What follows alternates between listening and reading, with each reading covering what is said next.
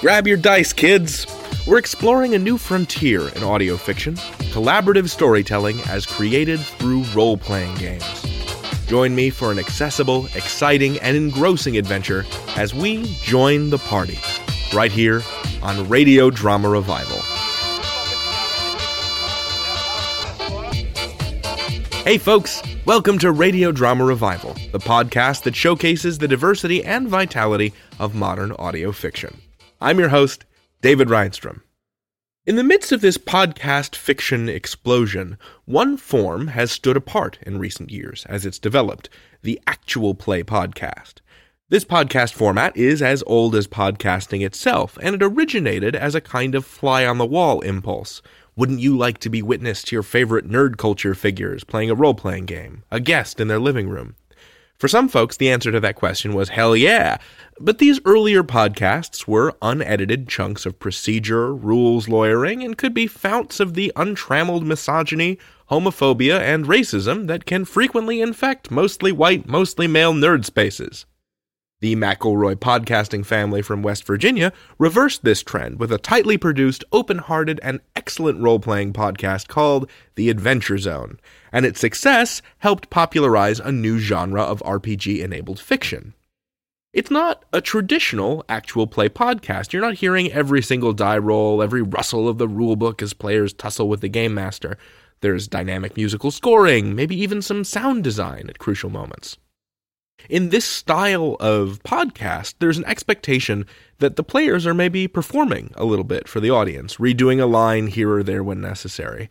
It's not fully in a performative register, necessarily, but it begins to resemble a piece of devised theater, something improvised by the company, together. Today's episode is from a wonderful show called Join the Party, by a gang of lovable ruffians out of New York. The DM, or Dungeon Master, is Eric Silver. If you've never played an RPG before, Eric's job is to play all the background characters, to portray the setting, and to give the rudiments of the plot to the other players, who are the protagonists in Eric's story. But really, it's everyone's story. Inara, played by Amanda McLaughlin of the Fantabulous Spirits podcast, is an elvish teen and sneak thief. Johnny B. Goodlight is a heretical magic user who's kind of at the forefront of a new, light-based faith. He's played by audio producer Michael Fichet. Brandon Grugel, who sound designs and composes the music for the show, as well as several others, plays Tracy, a mechanical being with a mysterious past. I wanted to posit you right in the middle of the first story arc of Join the Party, which is called Wedding Party. Inara, Johnny, and Tracy have just stopped an insurgent gang of anarchists, the Red Throats, from ruining the royal wedding of Princes Alonzo Kiko and Greg Nectaria. But Alonzo has just been snatched from the market by still more Red Throats, and the party is going to have to do everything it can to rescue him. One of the things I love about this podcast is the way that Eric isn't content to stick with the standard array of rules for Dungeons & Dragons. Right off the bat, you're going to see him inventing new mechanics to keep the gameplay and storytelling fresh and dynamic. Throughout it all, listen for who's got the ball, narratively speaking. The players trade narrative momentum with Eric the DM to see who gets to control the show, and all of that is mediated by the success or failure of dice rolls. So, let me get out of the way. Enjoy this episode and have a very happy flip day. Welcome to Join the Party. Last time on Join the Party. With the baddies vanquished, Take that, Shadow! Try to come back here again. No, you can't. our heroes finally get a chance to breathe.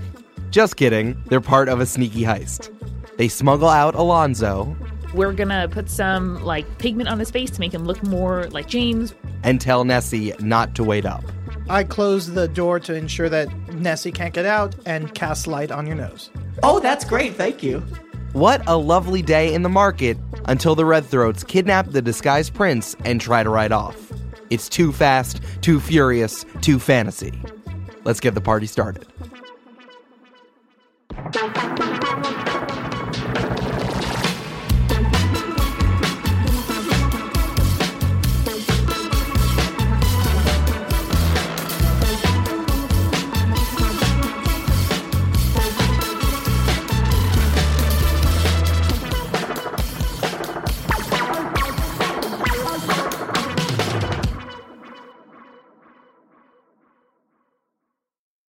Here is how we're going to run this chase scene.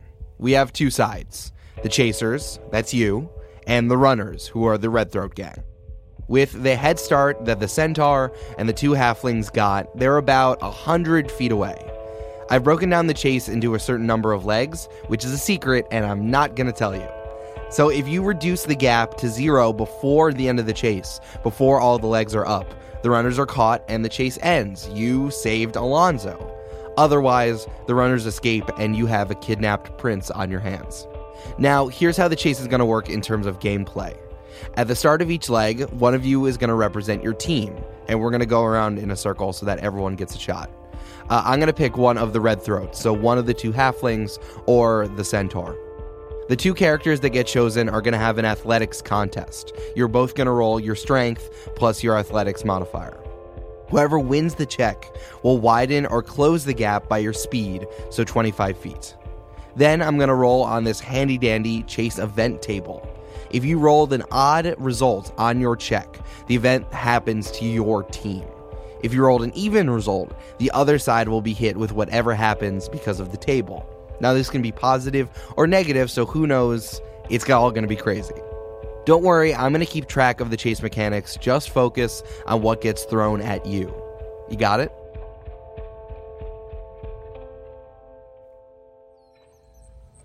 The centaur is running away. How do y'all react? Tracy is going to just dash as fast as he can after him without regard to his teammates.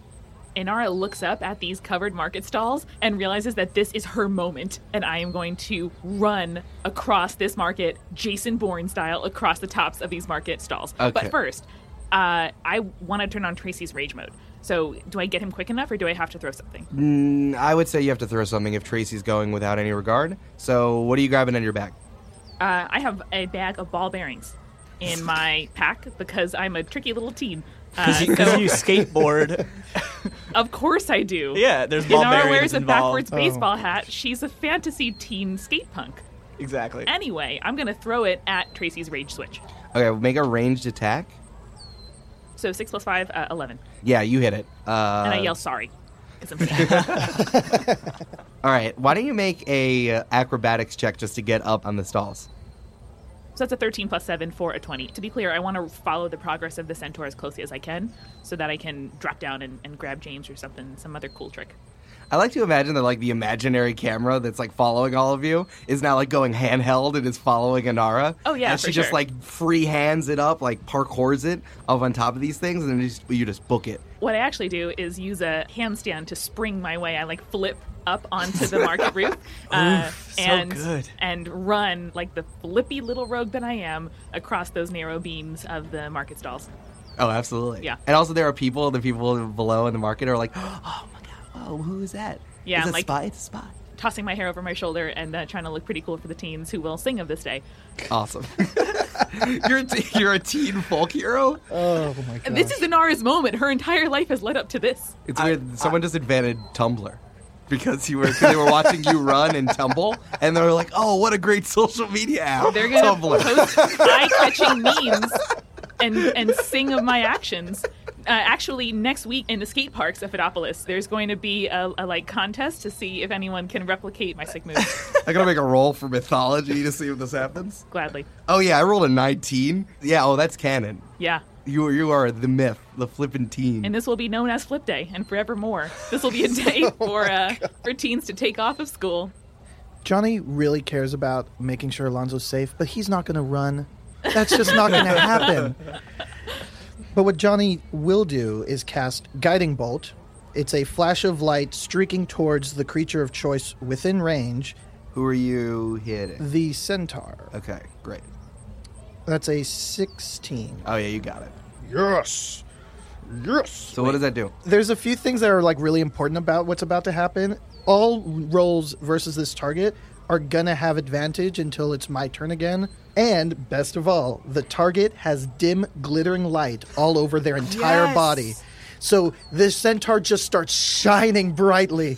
Awesome. The Book of Light is happy today. So that is a 16 plus, that's 20 points of damage. You just aggressively attack this centaur. I Okay. did.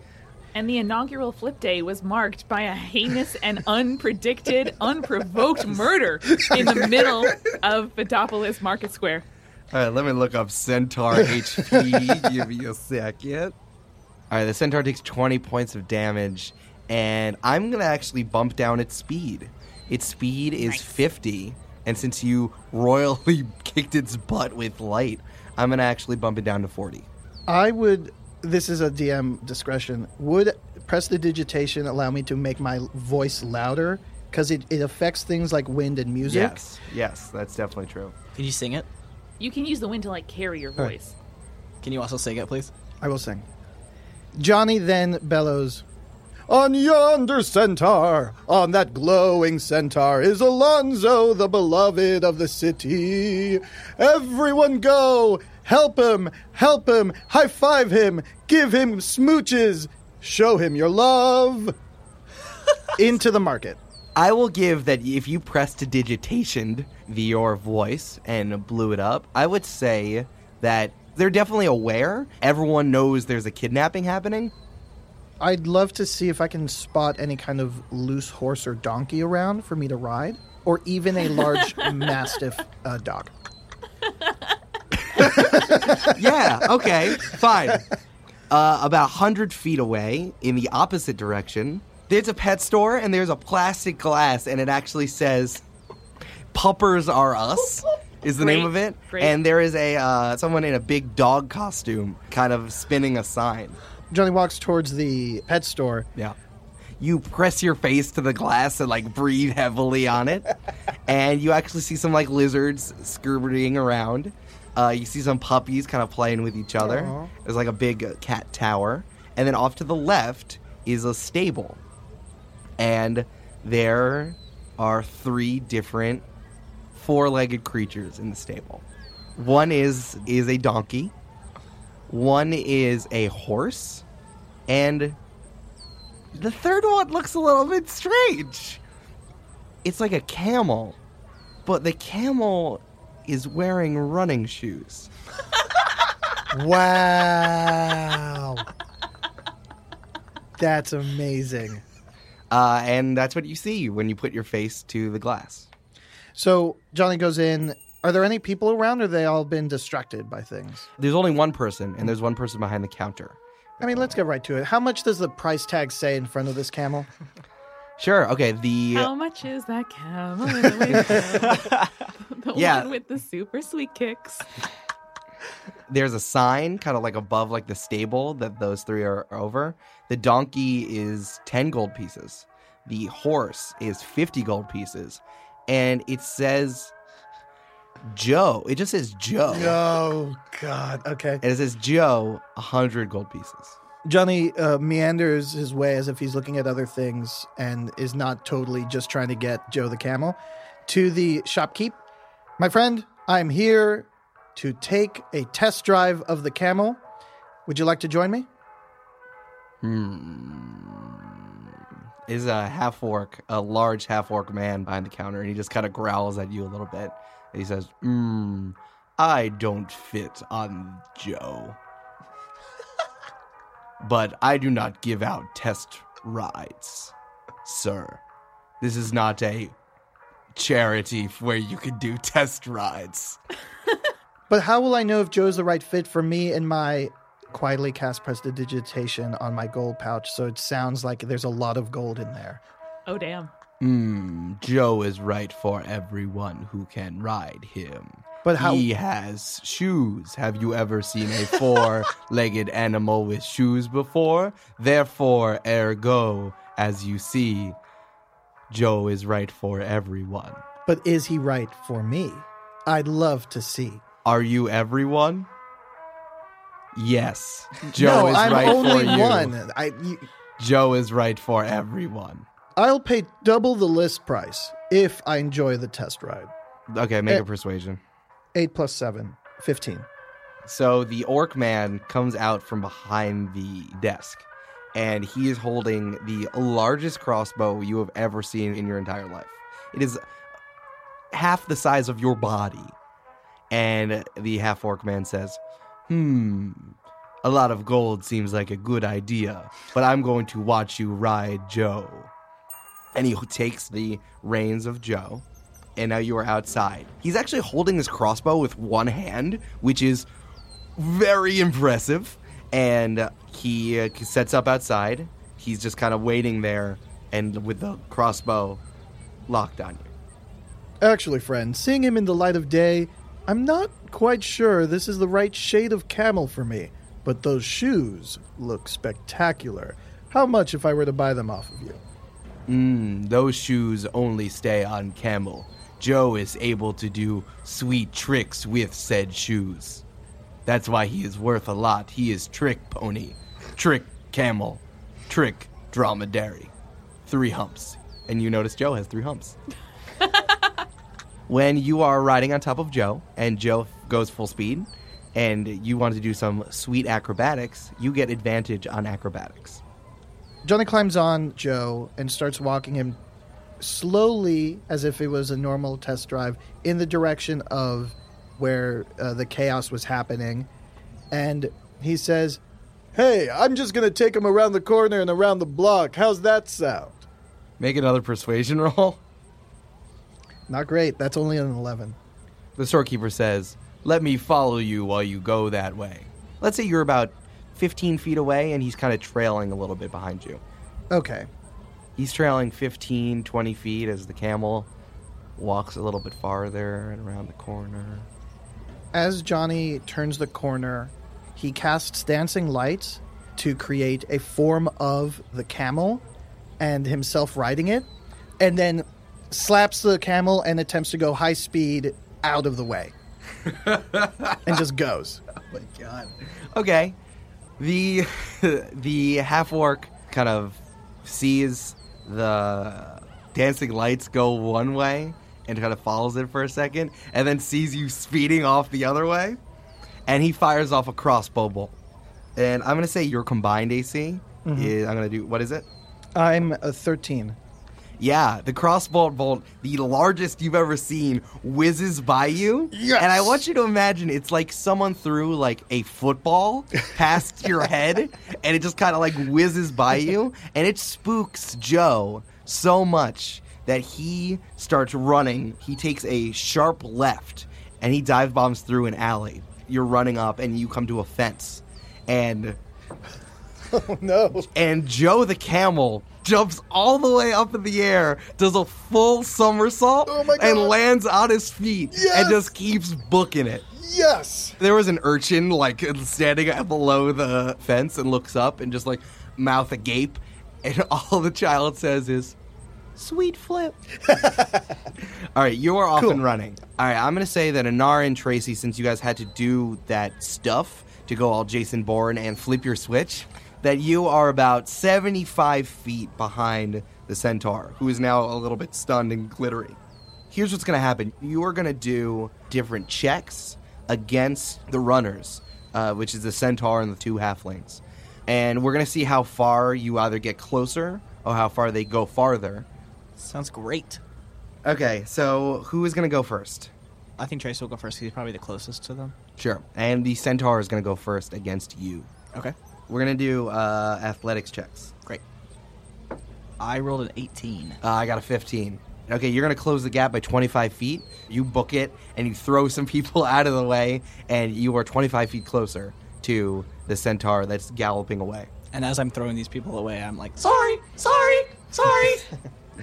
The centaur looks back and sees both of you gaining on him, and he then starts to try to weave into one of the stalls. And you see that there's the store owner is trying to like giving like big jars of stuff to other people. And actually, as the centaur kind of like goes through, it startles the shop owner enough to drop the jar, and like you see a flurry of flame just kind of burst out of the jar, and like 2 big flaming hands go after the centaur. And the centaur fails crit 1. And the centaur takes 10 damage. Wow. This centaur is not looking good, and again, I'm going to drop its speed down a little bit as well, because it is having a hard time grabbing all these things while also now singed. And, like, you see, like, the 2 halflings are, like, covering up Alonzo as James and, like, protecting him from the fire. So the centaur is the only one that takes damage. All right, Anara, it's your turn. All right, trying to gain on this centaur. Yeah. That's an 11 plus 7 acrobatics for an 18. Oh, they got a 17. And you may get another 25 feet closer. You are right on top of them. Awesome. The centaur, then, now that it's all like covered in flame, one of the halflings kind of grabs it by its own reins and then spurs it on, and it takes a hard right into an alley. I want to pursue it and use my flippy skills to try to jump across the market walkway to wherever they went. Yeah, okay. They go into the alley. Tracy, are you following? So as I see them take a right, I'm, barreling full speed ahead, so I take my shield out real quickly from behind my back and, shove it into the ground and then kind of do, a spinny move, so I transfer all my momentum to running again after them.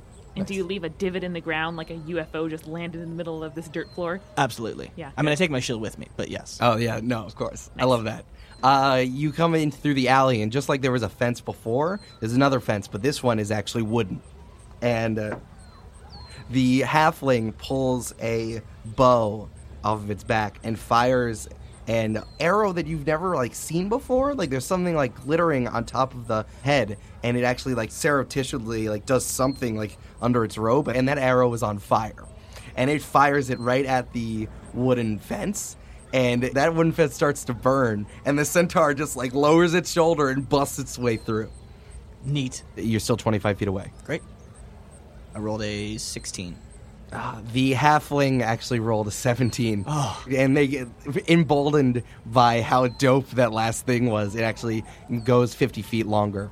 You actually take a left and you wind your way back into the main market area.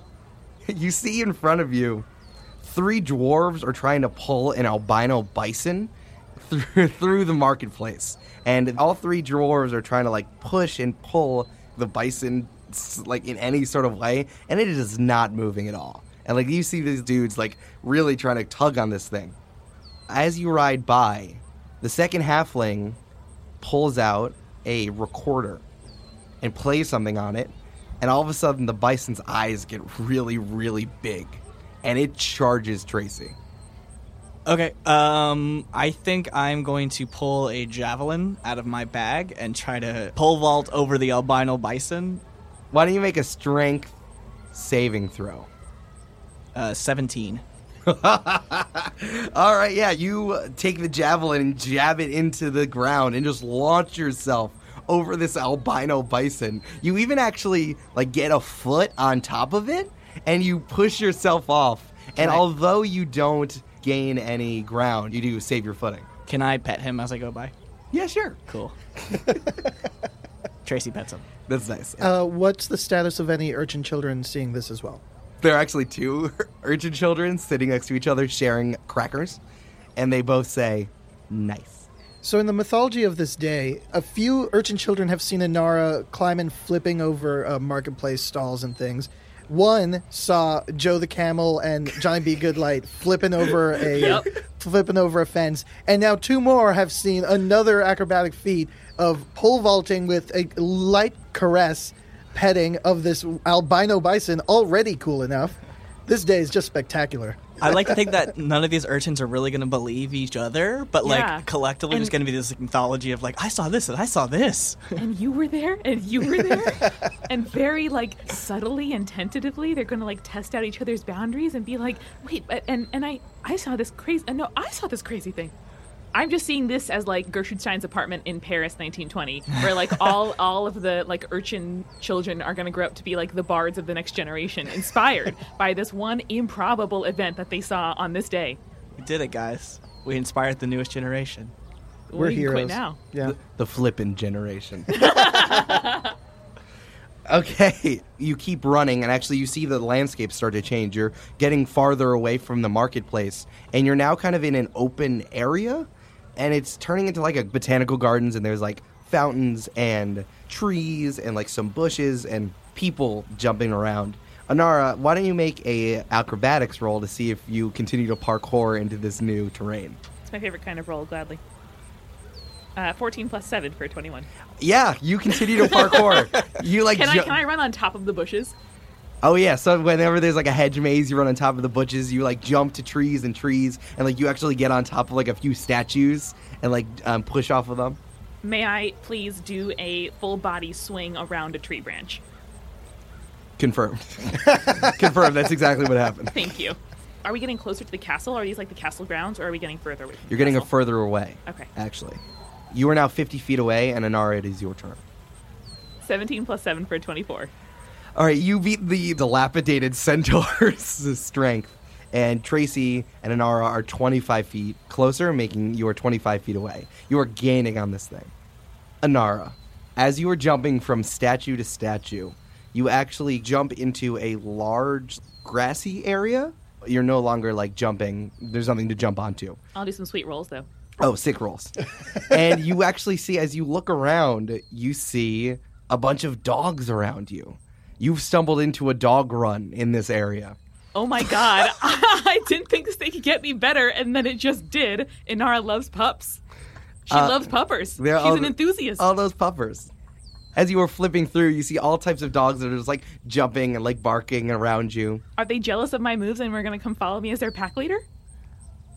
Sure, yeah. Yes! Animal, what do you do? Inara, do an animal handling. 11. Okay, you get some of them to follow you. I only need the loyal ones. That's fine. You get, like, two, like, kind of, like, start running after you as you flip. Cute and scrappy? Yeah. Yeah. Oh, yeah. They're very scrappy. As you are running through, though, all of a sudden, you see a puff of smoke, and the dumbest-looking dog you've ever seen, it's like a French bulldog with the most smushed face, appears in front of you. What? And I want you to make a Constitution saving throw. Well, it's a crit fail. Yeah, that dog knocks you over. It is like just standing on top of your face and just like licking you a little bit. And you are stunned and you are no longer in the chase.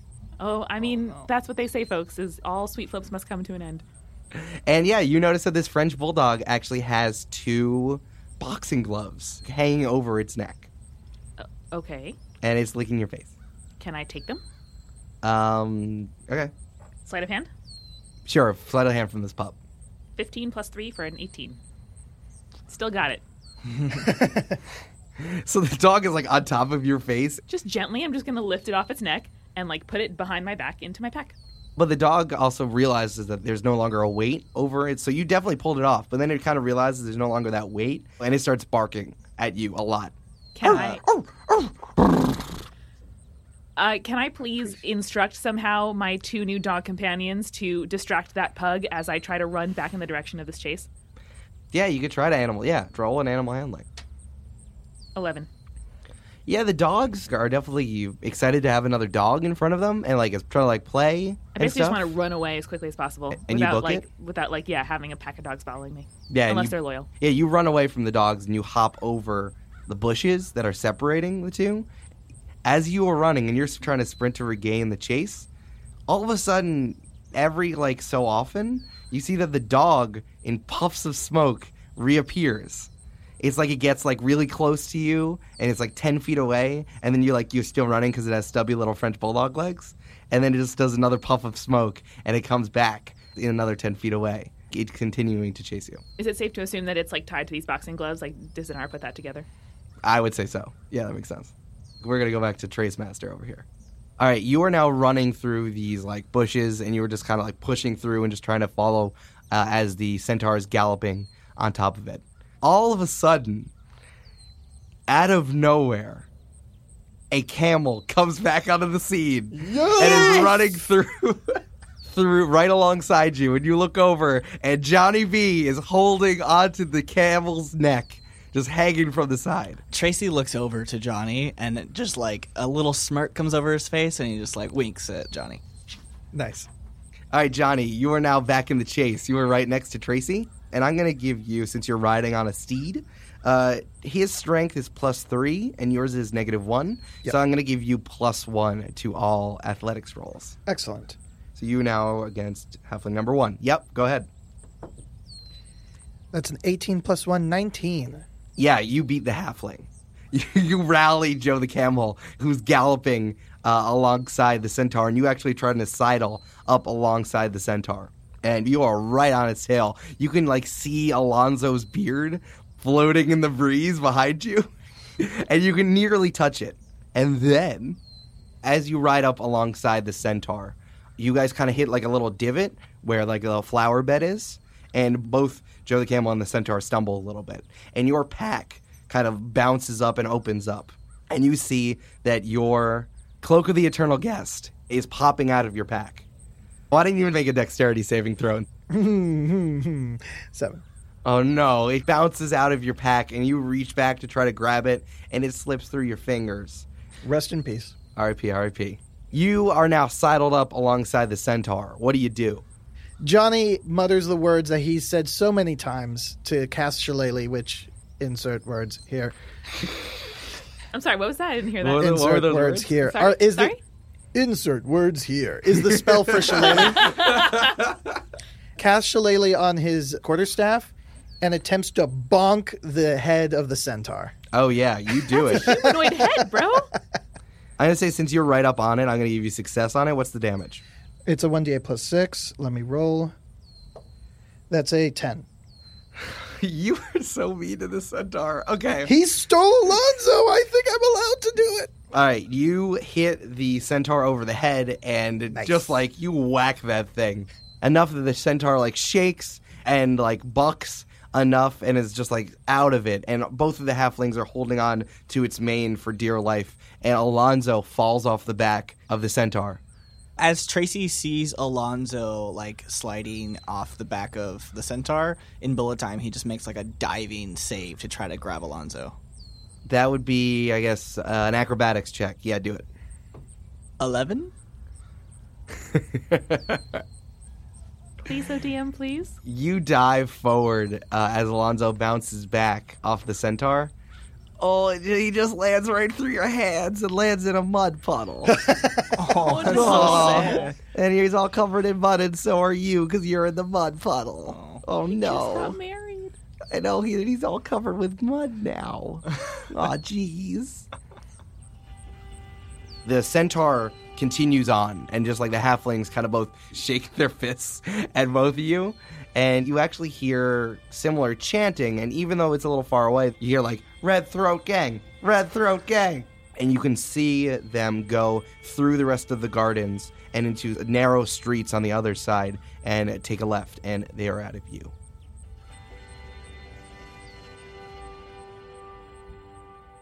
I'd say that was quite a ride. Who are you? Are you saying that to Joe the Camel? I say that to them. Tracy They're and in Alonzo. the mud pile. Tracy has a great little belly laugh. He enjoyed that a lot. His wooden As- belly just goes up and down like a lever. As he laughs, I cast Prestidigitation on them to clean them as they're standing in the mud puddle. It's like big window wipers. I'm just like, Alonzo's hair looks like it's being blow dried as well. that's nice. So you've also wiped away the beard and whatever dwarf makeup you put on, and the smell. It's all wiped off, and he's like shaking himself, and Alonzo takes a deep breath and says, I am not having a good day. There should be 3 of you. Correct! Yeah, I don't know what happened there. I'm assuming you don't know those guys, but they're part of the Red Throat crew, right? Yeah, the Red Throat Gang. Yeah, they don't like me very much, and it's a good thing they thought I was James, or I would have dealt with a much worse fate there. I'm not having a good day. Why did they want to kidnap James? I think that's a good question. I think they just kind of want people who are surrounded by me, like people who are affiliated with the castle and with just the Kiko name. They really just don't like anything royal. But you know, James also he makes poisons. Like that's his job, and the Red Throats love poisons, and they also love controlling animals and nature. What was the deal with that bison? That was crazy. I'll tell you, they poison a great day at the market. And exactly at that moment, Inara runs up, only slightly out of breath, and says, ugh. To Johnny's pun. And as you show up and you stop running, a puff of smoke appears to your left, and a little French bulldog is barking at you, and it's kind of like pawing at your side. Guys, I've had a bit of an afternoon. Anyone know about pugs that come with boxing gloves and just kind of like show up next to you intermittently? Can I roll like an Arcana check? That sounds like All right. a lovely idea. Okay, I will roll an Arcana. And I didn't get a chance to do that before, so I will as well. 12. 18 plus 2 for a 20.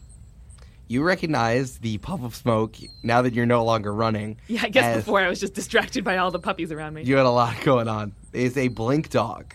A blink dog has the ability to blink in and out of existence. It's just like a really nice pup, but it also has the ability to magically teleport itself and anything that it's carrying. It was unable to catch up with you because it has stubby little French bulldog legs. It was literally teleporting to keep up with you, and that is its ability. So I'm going to reach into my pack and bring out an oat cake and sort of crumble it and then kneel down and offer it to the dog to see if I can convince him or her or them to be my companion. That was adorable with the oat cake, so I'll give you advantage on an animal handling throw. My first roll is an 18 plus 1 for a 19. And then I got a nat 20. All right, the dog goes after the oats, really aggressively, and it jumps up and... For a moment, you realize that it's not going after your pack anymore, like it was before, but it actually kind of likes you, and it goes up and licks your face. And I scritch under its chin and then behind its ears and say, "Oh, dog, I'm glad you found me." Tracy is melting in adorableness. Like an ice cream He cone in the cannot heat. handle this. Johnny wants to do something hopefully as adorable, but probably will end up in failure and tears with Joe the Camel. Okay, what do you do? Wait, what are you going to do? So I take an apple from my pack, from my food rations.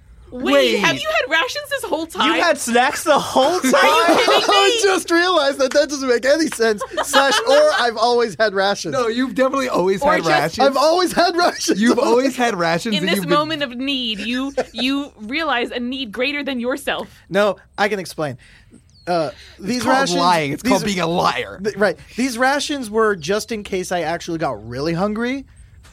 Bro, you were so hungry that we jumped out of a castle window earlier. Like an hour ago. When Tracy sees Johnny pull the apple out of his pack, Tracy just walks over and punches him in the arm. like friends do, but also in a way that says "Hey, not cool, bro." I critically missed. Tracy, when you swing at Johnny, you fall back into the mud puddle. Oh no! So I'm going to roll for animal handling and this apple. It's an 8. You tried to give the apple to the camel, and Joe kind of puts its entire mouth over your hand and most of your forearm, and just kind of gnaws on it. And it hurts a little bit, but it's more like sandpaper is rubbing against your hand, and it is very unpleasant. Oh, there you go. Eat the whole thing. Leave a few digits for me. Thanks.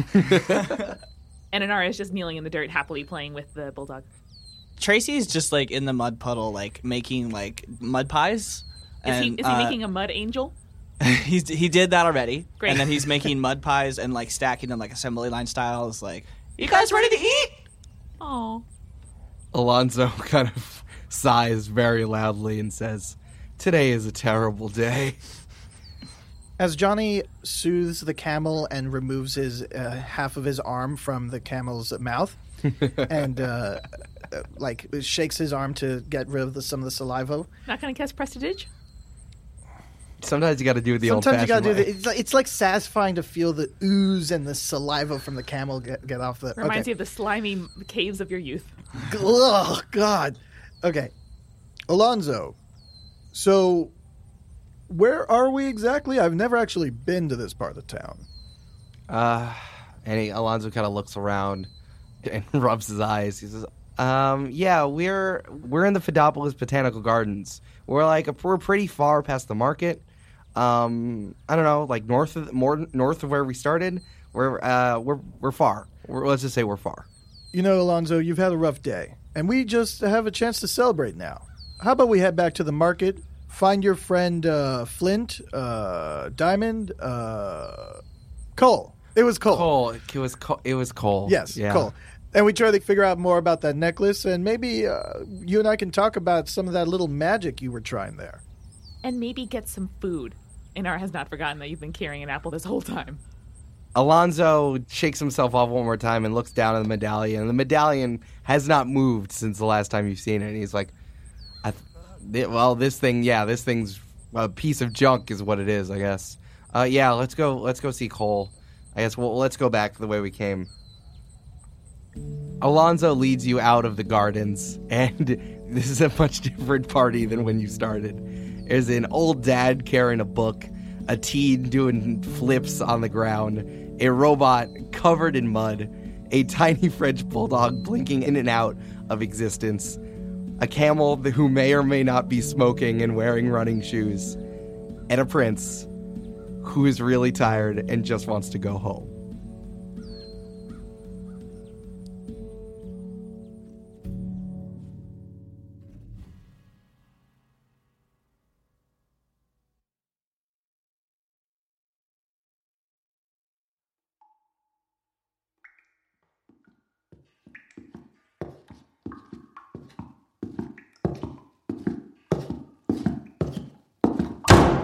Master Nectaria. I need to see the prisoner. Which prisoner? My sister. I need to see my sister. Are you sure that's safe? She could be dangerous. Don't worry about me. I know all of her moves. First a running tackle, and then 3 quick punches, and then right for the eyes. Or, at one time, she ripped out my earring. Right? Gregina. Who gagged her? She is near royalty. She did, to herself. That's the hem of her own dress stuffed in her mouth. We had to give her a pad and paper to get her to communicate. Oh. Gregina. Come on. It's not every day someone's family joins a splinter anarchist group and tries to kill them on their wedding day. The least you can do is tell me why. Okay, let's try this. I'll ask you something, and you just write it down on that pad there and show it back to me, okay? Where are the red throats hiding?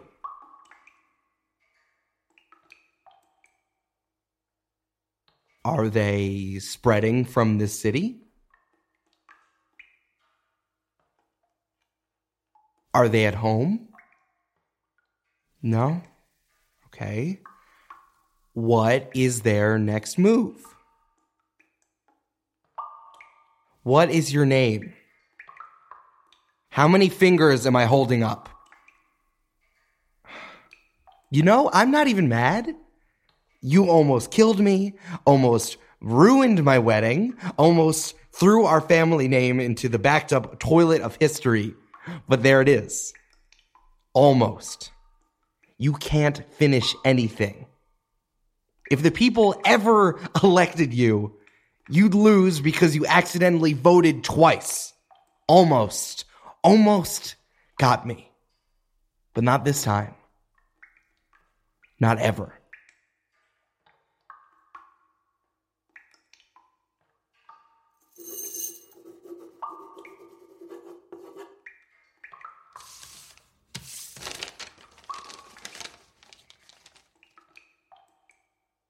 I'm named after you.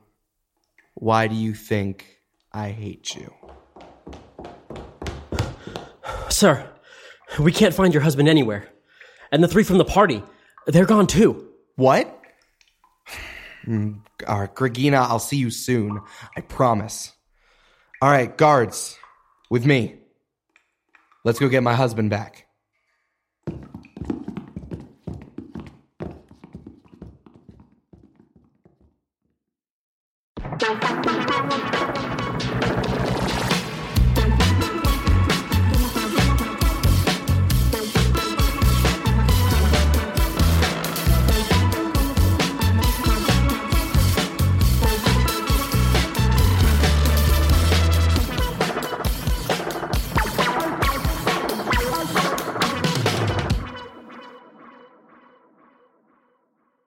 Join the Party is brought to you by Brandon Grugel, Amanda McLaughlin, Michael Fichet, and me, Eric Silver. I am your host and game master. Brandon edits, mixes, and scores the show. Amanda manages our community and our digital life. And Michael archives, manual checks, and cartographs our world. Special thanks to our creative consultants, Connor McLaughlin, Julia Schaffini, and Hetty Hunt. The party doesn't stop here. The day after every episode comes out, we publish the after party, where we sit down to discuss what just happened and learn what could have happened. Send us your questions anytime. Join our community online by following @JoinThePartyPod on Twitter, Facebook, and Instagram. We've also got every episode up on our website, jointhepartypod.com. And you can email us questions or stories anytime at hello@jointhepartypod.com. If you're enjoying this ride as much as we are, help the show out by subscribing to us in iTunes and leaving a quick rating. For even more Join the Party goodness, check out our Patreon. Just a few dollars will get you access to drawings, character backstories, bloopers, and so much more at patreon.com/jointhepartypod. We'll see you in 2 weeks. You don't have to go home, but you can't stay here. Sweet flip, man. Sweet flip.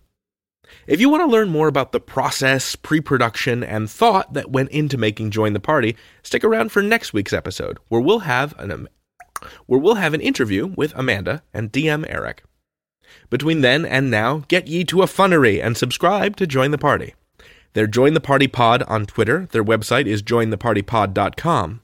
Listen, subscribe, read transcripts, and get all caught up before the interview. Their site is a fantastic resource for getting started with your own game, learning about how Eric and the team collaborate to tell stories and develop mechanics, and listening to the players interview other folks from within the gaming space in a segment they call the Punch Bowl. While you're surfing the web, come on over to our place, radiodramarevival.com. Tour about, kick the wheels a little bit, and inspect all the new trim and wainscoting placed there with love by our very own Eli McElveen. Thank you, Eli. You do very fine work. Check out his delectable podcast, Alba Salix, Royal Physician, a fairy tale medical podcast sitcom, and its splendid spin-off, The Axe and Crown. What are your favorite D&D style podcasts? Do you think I'm crazy to feature something like this on RDR? Do you think this is an intriguing middle point between improv and scripted drama? What stories do you think can be told in spontaneous collaboration that can't be told by one writer or even a team of writers? Join the party and join the conversation by adding me on Twitter. We're @RadioDrama. And now, it's time for some credits. Our theme music is Danger Didgeridoo by DJ Stranger Danger.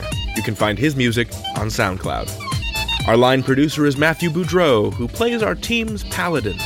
He soaks up the punches, he dishes out heals, he holds forth a holy symbol shaped like a waveform, and uses his magic for the highest possible purpose. To prevent me from sounding like a jackass. Thanks, Matt. Our interviews producer is Eli McElveen, whose rogue character excels at second story work, which is to say, burglary. Unrelated, has anyone seen my collection of diamonds? Heather Cohen and Monique Boudreau are our researchers. Heather plays a warlock, and the thing about warlocks is that they make a deal of some kind with a malevolent entity in exchange for their powers. Most people go for demons and stuff, but Heather got her powers from Comcast? It's actually super dope. Monique plays a druid, and once turned a guy into a tree for leaving a snide remark on her Goodreads account. It was awesome. Our executive producer is Fred Greenhalgh, the barbarian king of Mount Garbanzo. He sits atop a throne of skulls, which he has told me is not very comfortable.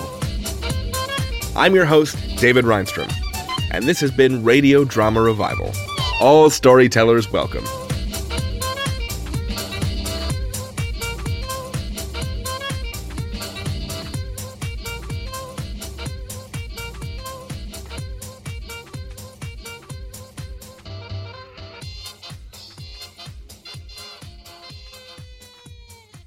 Verisimilitude, Jillian. I gotta sound all spooky like a dungeon master, like a demon boy. Yeah. Was it scary? Very scary. Like super scary? Super scary. Like on a scale from 1 to like, Totally Okay. You heard it here first, folks. Totally